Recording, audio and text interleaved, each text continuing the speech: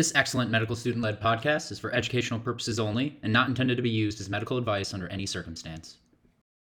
All right, welcome back. If this is your first time listening, we're glad you came and hope you guys enjoy it. It's been an exciting month for us. We had the amazing privilege to team up with the clinical problem solvers and host them as part of our clinical problem solving exercise for our institution's grand rounds. Not only was it an exciting case, but it was so incredible to hear the two master clinicians, Robbie and Reza, show the power of teamwork when it comes to reasoning. So definitely check out our special episode with the clinical problem solvers if you haven't already. Today's case will take our discussions on quite the journey, and we're super happy to have Tommy back and lead us for today. I'm Kevin, as you guys already know, and I'll let the rest of the team introduce themselves. Hey, I'm Tommy King. I'm an internal medicine PGY1 here at Rush University Medical Center, and I'll be leading the case today. And I'm Richard Abrams. I told these guys already, I'm a dinosaur. So I am a general internist, the way general internists used to be. I do both inpatient and outpatient medicine still. And I'm really so excited and happy to be a part of this group. Hey everyone, my name is Sankat. I'm a fourth year medical student applying to neurology. Thrilled to be here. So I'm really excited to see what comes up. Nice, I'm Nick, also a fourth year medical student here at Rush. And I'll be applying to anesthesia here in a couple of weeks. So also excited to be here. All right, Tommy, why don't we kick things off? Yeah, good luck to these guys on their applications. Always an exciting time. It goes by fast. So like I said, so here's the chief complaint, our first aliquot of information. So we have a 34-year-old female who's coming in with abnormal urine bleeding and fatigue. This is right up your guys' alley. Anesthesia. So applicable. Could not find a better combo. Back there, Dr. Baker stepped in and said, "Oh, the perfect discussants, two males." Nice, none of whom are going into. Be careful what you say. Yeah. Yeah, so I guess we can just talk a little bit about like broad differential first things you think of when you hear abnormal urine bleeding combined with fatigue, given the patient's age. So like any initial thoughts off the bat, you guys are kind of thinking. So anytime I see abnormal urine bleeding, the very first thing that pops into my mind is the classic mnemonic palm coin, right? So what polyps, adenomyosis, leiomyomas like fibroids, malignancy, coagulopathies, ovulation issues, endometrial, iatrogenic, and not others classified. Yeah, that always helpful other category. The other. So when you talk about palm coin, what are the general, like what general category is palm, what general category is coin? I think it's like structural, right? And then exactly. So a good way to divide it is structural versus non-structural. Yeah. So is the bleeding coming from the uterus, vagina, cervix itself, or is it coming from somewhere else in the patient's body? So there's any other few things you're thinking about. It's like given the patient's age and fatigue that like you're concerned about, or you sort of start thinking more about. I think Nick mentioned a lot of it, but I would just want to go back to the heme aspect of it because it is bleeding, looking into possible causes for anemia, whether it's primary or secondary to the bleeding. Mm-hmm. Yeah, great thoughts. So just I'll go through a couple other kind of things here. What's one thing any woman, under the age of say 50 comes in with any sort of vaginal complaint? What do you always want to know about? Pregnancy. Exactly. Spoken like people who've taken their emergency medicine show. I am not. Oh, not either. You guys are ahead of the game. Thanks for the tip. So you always want to rule out pregnancy in reproductive age women, anyone who's premenopausal, because that's not only going to change your diagnostic workup, but it changes tests that you can do. In terms of what you can order for pregnant patients. So that's a good thought there. So excellent. Another thing you want to make sure is like screen for intimate partner violence, domestic violence, things like that. Especially if you're in the ER seeing this patient for the first time. I'm obviously an internal medicine resident, so I took care of this patient in the hospital on the floor. So that was not the setting in which I encountered them. But other things to think about, like medications, what sort of, are they on any oral contraceptives? Are they on any medications that predispose them to bleeding? Things like that. GI bleeding, urinary bleeding can also mimic abnormal urine bleeding. So all things to just think about, but I think you guys really hit the nail on the head with sort of the palm coin mnemonic, and it's a very good job. Anything else you want to say, guys, before we move on to our next bit of information? Given the patient's demographics, what two would be lower on your differential from the mnemonic? Malignancy would be lower for me. Any others? Maybe endometriosis as well. That's usually with older females. I was also thinking coagulopathy. She's still younger, but I feel like I've always associated that with being younger women presenting with that. Yeah, I think she already would have encountered problems by Right. now. Great start, guys. I just have to put in that, I know, Tom, you saw this as an inpatient. This is a really, really, really common complaint of people coming into the outpatient setting. And, you'll see this, several times a week, and sort of having a structure and putting your whatever around it. It is important. All right, so ready for our second bit of information? Yeah. All right. Yeah. Our second aliquot of information. So in no particular order, just kind of a mess on the slide here. So this patient was previously on an OCP, but she was transitioned to an IUD 3 weeks prior because she was having issues with these bleeding. I think the thought was that from her outpatient gynecologist that would help control her bleeding. And so far it hasn't. She's gone through about 8 to 10 pads a day, fully saturating them pretty consistently for the past few weeks. Additionally, she's developed some bruising on her extremities, as well as noticed some gum bleeding. Additionally, she's complaining of leg swelling, weakness, dizziness, and headaches. Furthermore, she denies fever, chills, night sweats, chest pain, abdominal pain, nausea, vomiting, diarrhea. Review of systems is otherwise negative for all intents and purposes. She's currently not taking any medications at time of presentation. Her point of care pregnancy test was negative. In terms of social history, she denies tobacco, alcohol, illicit drug use, and she lives with her sisters and 2 children. So what do you guys think? Yeah, now that we have this info, it looks like it's been going on it's not like an immediately acute problem. It looks like it's been going on for a while. Certainly like the gum bleeding and the bruising is sort of standing out. It's like sort of like mucosal bleedings maybe popping out for me. So I'm starting to think, even though like we talked about like a coagulopathy maybe would be not something we'd first think of. Now I'm seeing this, I'm like, well, maybe it is. Maybe it has some sort of platelet disorder, whether it be acquired or I don't know. I think it'd be rare for it to be genetic and present this late, but certainly something I'd leave open still. I agree. I think heme is definitely on the board still. I still think the structural causes are on the board. Just leg swelling kind of is intriguing, trying to put that into the perspective of everything else. But let's see what else is there. Yeah. So when you guys are thinking about bleeding, what's kind of a way you can think about forming your differential based on the patient's symptoms? So she's coming in with gum bleeding and some like cutaneous bruising. So kind of where does that lead you on a diagnostic pathway or differential? Yeah, so when I think of bleeding, I kind of put them in buckets of like structural things, trauma, some of those structural things we talked about. Then also, platelet related bleeding, and then coagulation factor related bleeding. Sure. And it seems like usually coagulation factor related bleeding tends to be like deeper bleeds, like, hemarthroses, GI bleeds, brain bleeds. Whereas platelet related problems tend to be more mucosal. So like the gum bleeding, bruising, petechiae, that kind of stuff, that tends to be more platelet related problems. Yeah, for sure. That's a great way to think about it. Yeah, Nick, you really nailed it there in terms of platelet bleeding tending to be nosebleeds, petechiae, purpura, mucosal bleeding, vaginal bleeding, and then deep bleeding often is a little harder to detect because it's either organ bleeding, hemarthroses, like bleeding deep in the muscle tissue, hematomas, things like that. But that's a great way to think about it. So does that what are some things on your differential if you're leaning one way or the other, either Nick or Saint, that you guys are thinking right now? Definitely leaning more towards the platelet bleeding because of her gums. So always ITP is going to be on the differential. Other causes could be acquired causes, since we talked about if it was something that was like von Willebrand's, for example, that would have probably shown up earlier.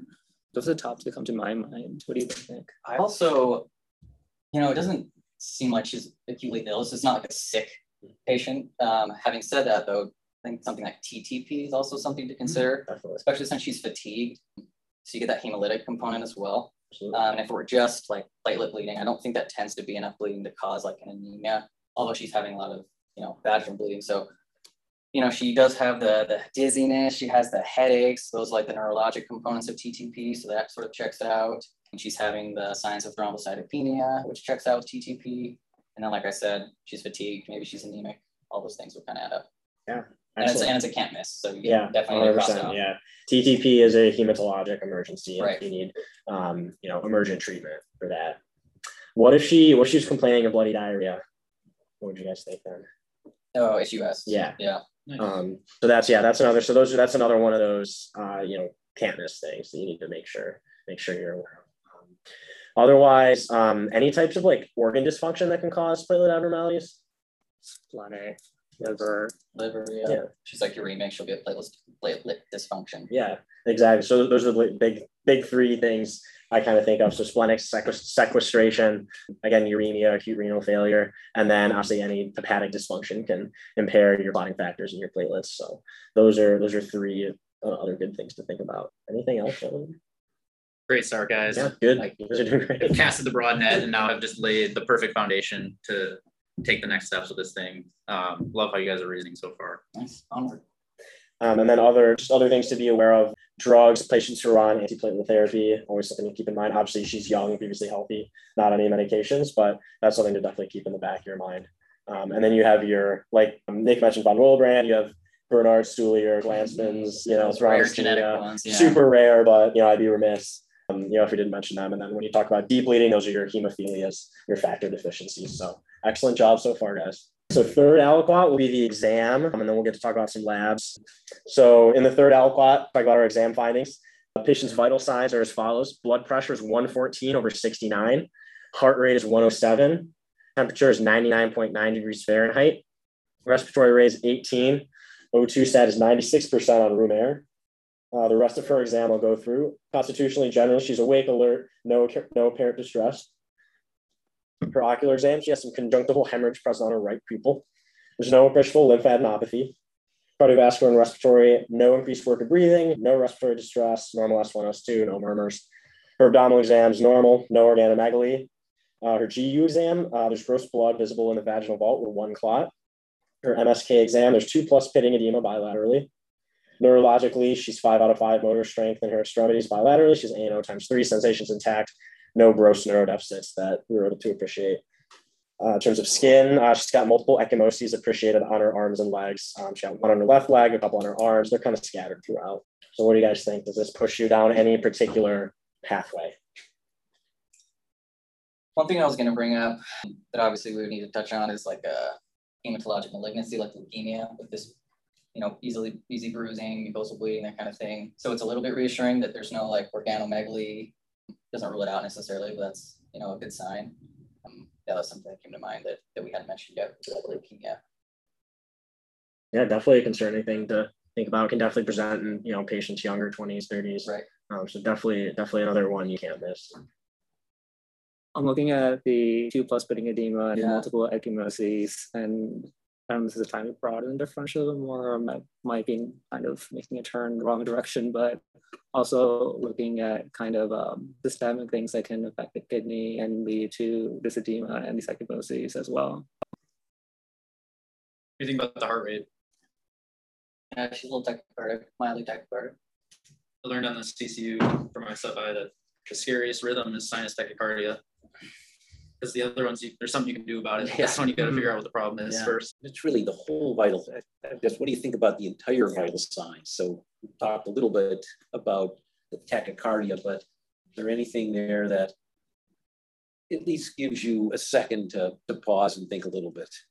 Correct me if I'm wrong, Dr. Abrams. I think he's getting at sick or not sick. Yeah. Yeah, overall, I don't think he's sick.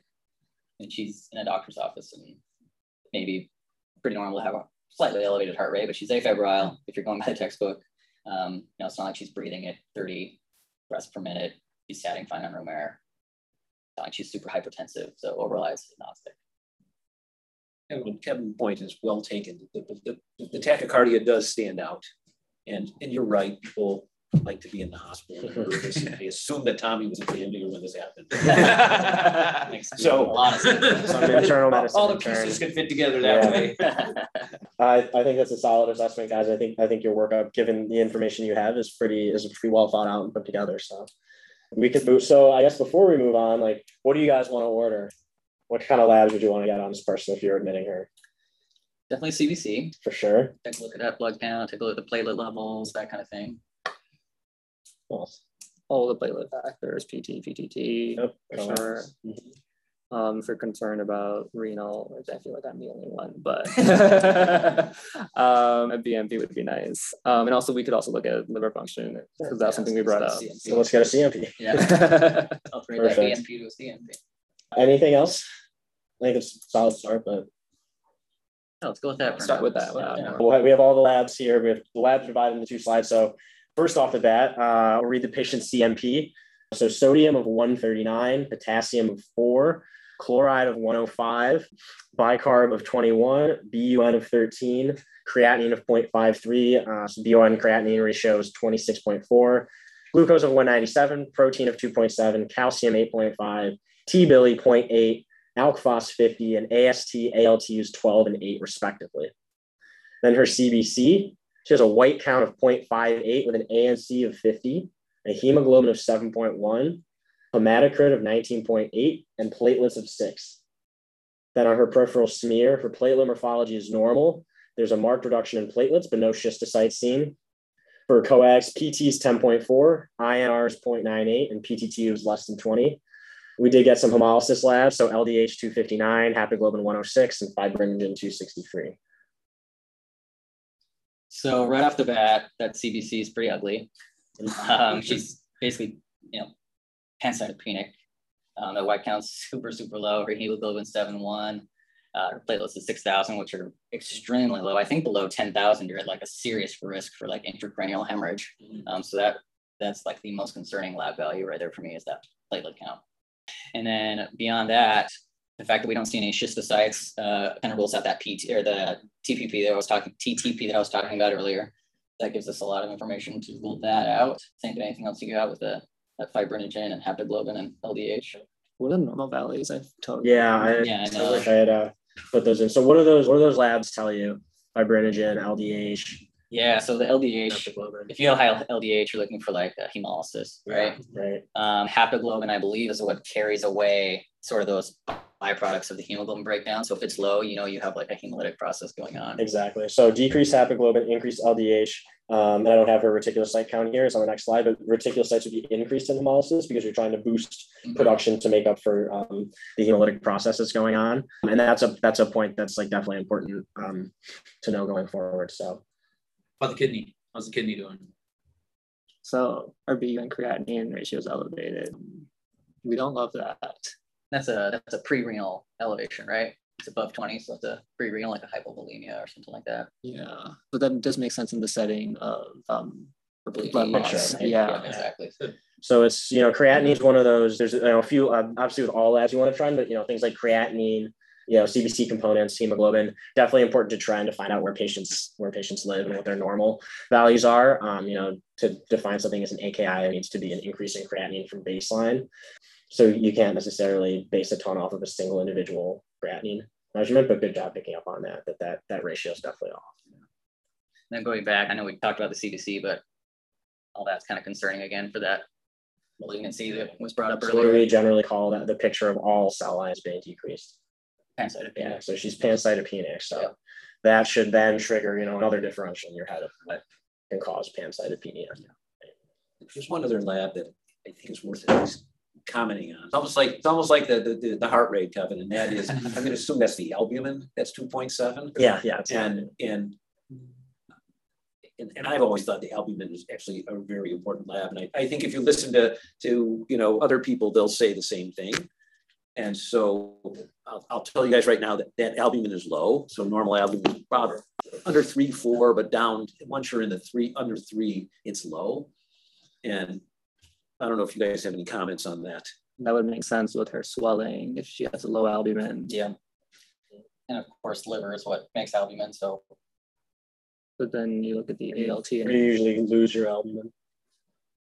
usually you're going to lose it in the urine if you're going to lose it, right? I think before we move on, this is a clinical reasoning exercise, but this was a real patient and we talked about some things. I think this would be a good example of when RX exceeds DX. She has super concerning CBC abnormalities, and this is a point where we got to put a plan in place before we continue our diagnostic workup. Yeah. For the reasons you already mentioned, right? Yeah, she needs platelets like now. Yeah. So she's going to need definitely platelet transfusion. So, she received plenty of those while she was an inpatient outside. Yeah, definitely. Anything else you guys want to do? I mean, if we're transfusing, I know technically usually the attendings like to do it when it's below 7, but she's been bleeding for a while. I don't think it's a bad idea to give her a unit or 2 of blood. Yeah, definitely not a bad idea. 7.1s within the realm of, I don't think anyone would fault you if patient's actively bleeding. And she's tachycardic, right? So she's getting to that point. If her blood pressure was a lot lower, what would you be concerned about? Like an acute blood loss anemia. Yeah, hemorrhagic shock, basically, right? Shock. So, fortunately, she wasn't there at that point, but that's another thing to think about. I have some additional labs here to kind of round out before we get our final diagnosis. So, she had a chest X-ray, which did not show any acute cardiopulmonary process. It was totally normal. She had a transabdominal transvaginal ultrasound, which showed a thickened endometrium with echogenic debris/blood products and gas. She had a UA, which showed brown urine, 30 protein, normal glucose, was negative for ketones, negative for nitrite, leukoesterase, had 182 RBCs. Her reticulocyte count was decreased. Her RPP was negative. She was COVID negative, HIV negative, EBV and CMV negative. She was parvovirus IgG positive and had blood cultures growing gram-positive cocci in clusters, which eventually speciated as Anaerococcus vaginalis. So there's a lot here to talk about. Oh, yeah. Just because it's kind of exciting and something ready to see. The first thing that I noticed was that parvo virus, and that was IgG, but I know we can get like aplastic anemia with parvovirus infection. That was the first thing that stood out to me, or one of the things that stood out to me. The brown urine and 30 protein makes me think nephrotic. Would also make sense with her swelling. But then the first thing you said, the ultrasound showing thickened endometrium with the debris and blood products. That also kind of goes back to our initial palm coin. So I would almost say that that's going back to the palm part of the mnemonic. Yeah, and I can't remember the exact cutoff for different ages, but for a woman who's still menstruating, obviously, depending on what stage of cycle, it's normal for it to be thickened. However, if it's too thick, then that's concerning for like a uterine cancer of some kind. Or endometrial cancer. Yeah, particularly if the patient's postmenopausal. Right. There's that old thing of any abnormal bleeding after menopause is endometrial cancer until proven otherwise. Like 4 or 5. Yeah. Meters But so again, I can't remember it. Not being an OB-GYN. Great. So you guys kind of have had a couple of things that stick out to you. Anything in either the previous labs or what I've given you here that makes one diagnosis more or less likely? I think something that helps is with all the aliquots you've been given, why don't you reframe the patient's presentation with the data that we've given you? So a problem representation. Okay, I'll give it a shot. So we have a 34-year-old female who is presenting with abnormal urine bleeding and fatigue. She was transitioned from OCD to an IUD 3 weeks ago, bleeding through 8 to 10 pads, endorses gum bleeding, bruising, leg swelling, dizziness, and weakness.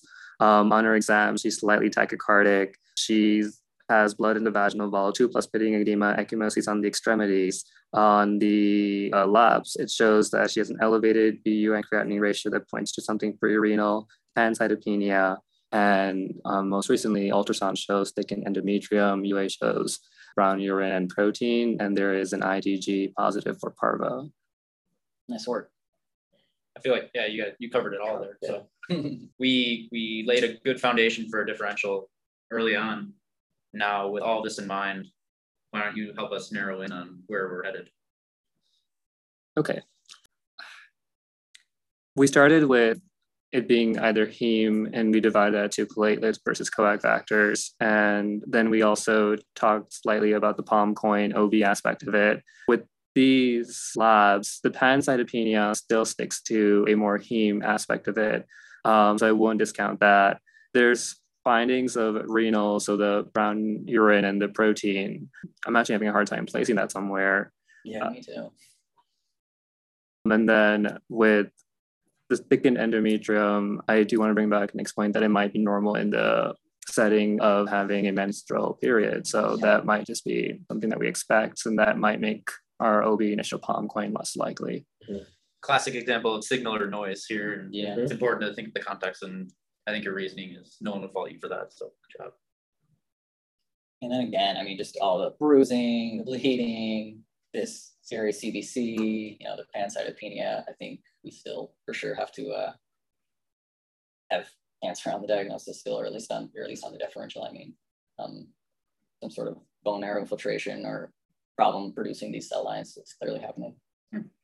I might have missed this, but was there any family history? Not really any family history that we got. Yeah, no pertinent family history to sort of this presentation. And one last thing to mention, it's not up on our slide, but Tom, you mentioned it, so you might have just said in passing, but the reticulocyte is down. So what does that suggest? It seems like the bone marrow isn't working the way it should, because in a setting of elevated LDH, you would expect it to be elevated, like Tommy said. So that's right? She's not compensating correctly. She's not compensating appropriately. Where do you want to investigate next? biopsy. Like take a look at her bone marrow too. Would I think be an important next step. I agree. So bone marrow biopsy was performed and revealed a blood clot within the marrow with a fragment of subcortical marrow space that was markedly hypocellular and consistent with aplastic anemia. So there we have our diagnosis. You guys did a great job of getting there at the end. There's a lot of detail in this case. Was the edema necessarily related to the presentation of aplastic anemia? Not necessarily. Was the fact she had thickened endometrium sort of a distractor a little bit, but you guys did a good job again searching through the signal and the noise. And I will say this patient was diagnosed at another hospital and then came to us for her long-term treatment. And so we didn't get the initial diagnosis. So I took care of this patient on HemeTeach, our inpatient hematology service. And so I didn't get, the initial diagnostic. So I didn't see her when she initially presented, but saw her over the course of several weeks on the floors.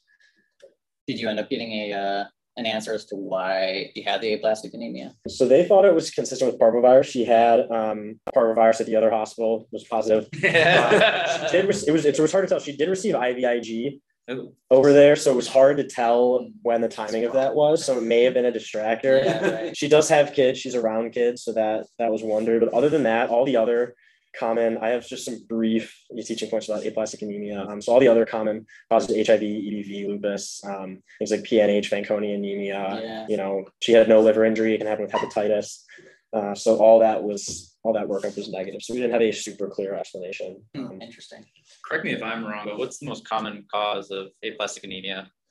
Guys, any guesses? In adults? Yeah. Is it parvo? No. I think it's idiopathic. It's part of a myelodysplastic.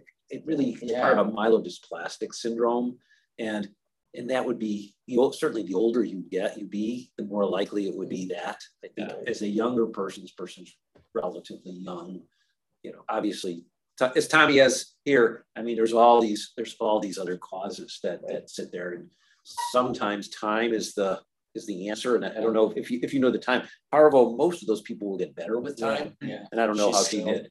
Yeah, she had a pretty long hospital course. She had MRSA bacteremia. She was actually readmitted to the MICU a couple weeks later. I think she's doing okay now, but she's had a long course. Yeah, of course. So Dr. Abrams, are you saying that if you see an aplastic anemia in an older patient, the likelihood that it's idiopathic is much more likely than if you see a younger patient with aplastic anemia, you'd think there'd be a cause behind it. That would, and listen, I'm guessing here, but you're a pretty smart guy, so I'm going to. But I think myelodysplasia would be, I'm looking at you guys also, who probably have studied this more recently than I have. Myelodysplasia would be my guess with people like that. Is that idiopathic? Less so now than we maybe thought it was. Yeah. That's a good point. That's interesting. MDS is more common in older people. It can progress to AML. So when I'm on my HemeTeach month or 2 weeks, I saw a few MDS patients who progressed to AML. Saw a patient who had a different type of cancer, had MDS from that treatment, the chemo we got for that, transferred to AML. So that's something you tend to see in older individuals. So just really quick, some aplastic anemia stuff. The hallmark feature is pancytopenia. All 3 cell lines decreased usually without splenomegaly, usually no abnormal red cell or platelet morphology on smear. It'll be pancytopenia with hypocellular marrow in the absence of infiltrator fibrosis. So essentially it's in the absence of any other cause for pancytopenia. We talked about what was associated with the different viruses, different conditions. Usually it's going to have recurrent infections like this patient presented with Enterococcus vaginalis bacteremia. She was treated for that. She later got MRSA bacteremia. Her ANC was low the entire time she was with us. Additionally, mucosal bleeding, menorrhagia, things like that. Pretty much, these patients almost always need to be admitted with severe, if you have an ANC under 500, platelets under 20K. She had an ANC of 50, she had platelets of 6. This was a patient that needed to be hospitalized and treated. You'll see exam findings, petechia, pallor, bleeding, usually not enlarged lymph nodes or liver, spleen. So those are some things that can help point you toward the diagnosis. We talked about the bone marrow. It's going to be hypocellular, decrease in all cell lines, mostly fat cells and just normal marrow stroma. Finally, the two big components of treatment. Overall, immunosuppressive therapy is what you want to do. So some combination of, and this is more of a heme fellow level topic, but ATG, which is like antithymocyte globulins. So it's like horse antibodies, basically, as far as I understand it. Steroids, she was on a long course. We had her on a long taper of prednisone. We tapered her prednisone outpatient over like 35 days.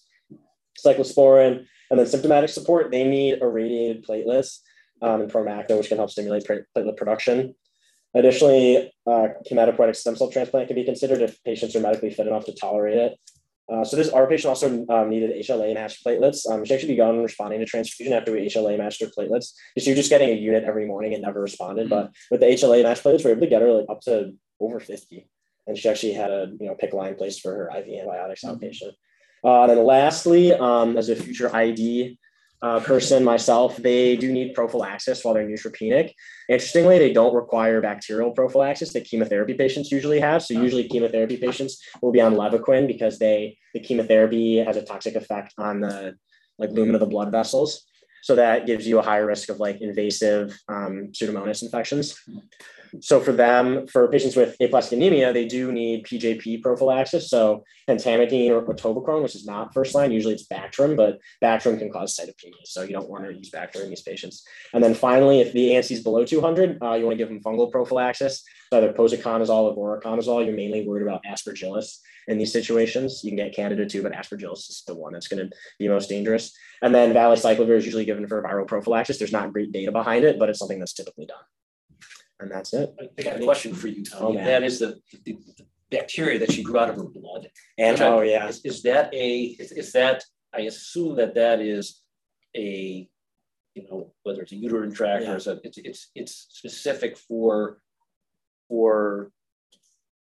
that part of the body. It is. So it's normal GU flora. Right. And I took over her care about halfway through her hospital stay. So she had already been treated for that and cleared it. But I believe that it is normal vaginal flora that had somehow extravasated into her bloodstream. Possibly because of all the bleeding. The bleeding and then the no platelets. And so it's a contaminant more than anything. You think of it as a contaminant, except in somebody who has no white cells or platelets and bleed all over. Thrives, yeah.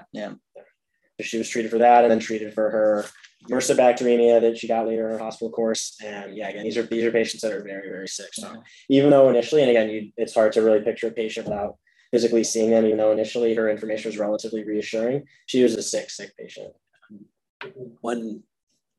This is my experience. One little thing can essentially be fatal. So that gram-negative bacteria that just manages to squeak in there, if the platelets drop low enough, she was 6. Sometimes they drop to 2 and 1, and then spontaneously bleed everywhere. Yeah. So I got one story for you. Can I tell you a story? Yes. Please. I love this story. It's a story I found this morning. This is a story of famous people with aplastic anemia. Ooh, fun. Okay, so say who would be famous with aplastic anemia? So here we go. So in 1960, the age of 75, Eleanor Roosevelt, you guys know who Eleanor Roosevelt is. She began to experience weakness and fatigue. And her physicians found out that she was anemic. And so they started her on blood transfusions. I don't know if you guys know much about Eleanor Roosevelt. She was this great, besides being Franklin's wife, she was this humanitarian. She traveled all over the world and did things like that. But anyhow, so by 1962, so about a year and a half later, her anemia gets worse. And she also developed low white cells and low platelets. And she had a bone marrow at that time, and it showed that she had aplastic anemia.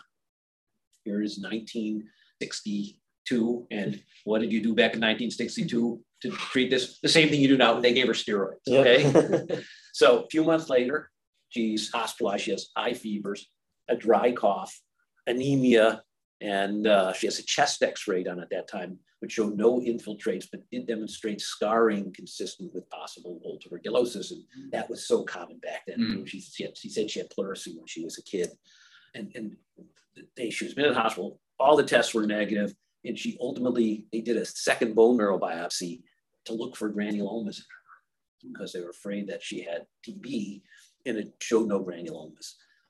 But even though it didn't have any granulomas, she was empirically treated for TB with the drugs at that time, which were isoniazid and streptomycin. So she got better for about 2 days, and then she got worse again. And she didn't want to die in a hospital, so she actually signed out AMA. Went back to her house. Went back to her house on the Upper East Side of New York, and then 6 weeks later she died. So they did an autopsy on her, and the autopsy showed that she had disseminated tuberculosis. She had no granulomas, and so her cause of death was felt to be biliary tuberculosis. But now we get to the good part of the story. Okay, so the good part of the story is right before she died, they did cultures of her bone marrow, which came back positive for tuberculosis. And so everybody wondered why she didn't get better, because she was treated for tuberculosis. Yeah. So ultimately, they speciated, they found the sensitivities, and it turned out that the tuberculosis she had was resistant to INH and streptomycin, which is weird because she acquired, everybody thought she acquired it as a young woman, which was before they had any antibiotic, anti-tuberculosis therapy. And so how in the world could she have resistant tuberculosis? And so the ultimate thought was that she actually got it later in life when she traveled around the world. She acquired tuberculosis in the 50s and 60s because by that time there was resistant TB. Wow. So it was thought to be it was acquired in older age TB that killed Eleanor Roosevelt, but she had aplastic anemia as her underlying disease. Wow, that's interesting. That is awesome. Great. So if it was a I had no idea. reactivation, she presumably would have been sensitive. Yes, that's right. If she got it when she was 20s, it would have been sensitive. Wow. The lessons do not travel. Yeah. That's what this year and Yeah, they should have. Well, thanks, Tommy, for coming back. Thanks, Nick and Sankit, for joining us. Of course. I would be honored to have you guys as my doctors with the way you guys reasoned through that. And I think this patient, she would have been lucky to have you guys too. You guys did a great job. I hope you surprise yourselves. Thanks everyone for listening. We'll be back soon. And until next time. Thanks, guys. Thank You guys. Ellen, I had no idea that's how she died. I'd never heard that. I feel like that's not common knowledge. I didn't hear it till this morning. Yeah, see, there you go. I was like, who are famous people who died of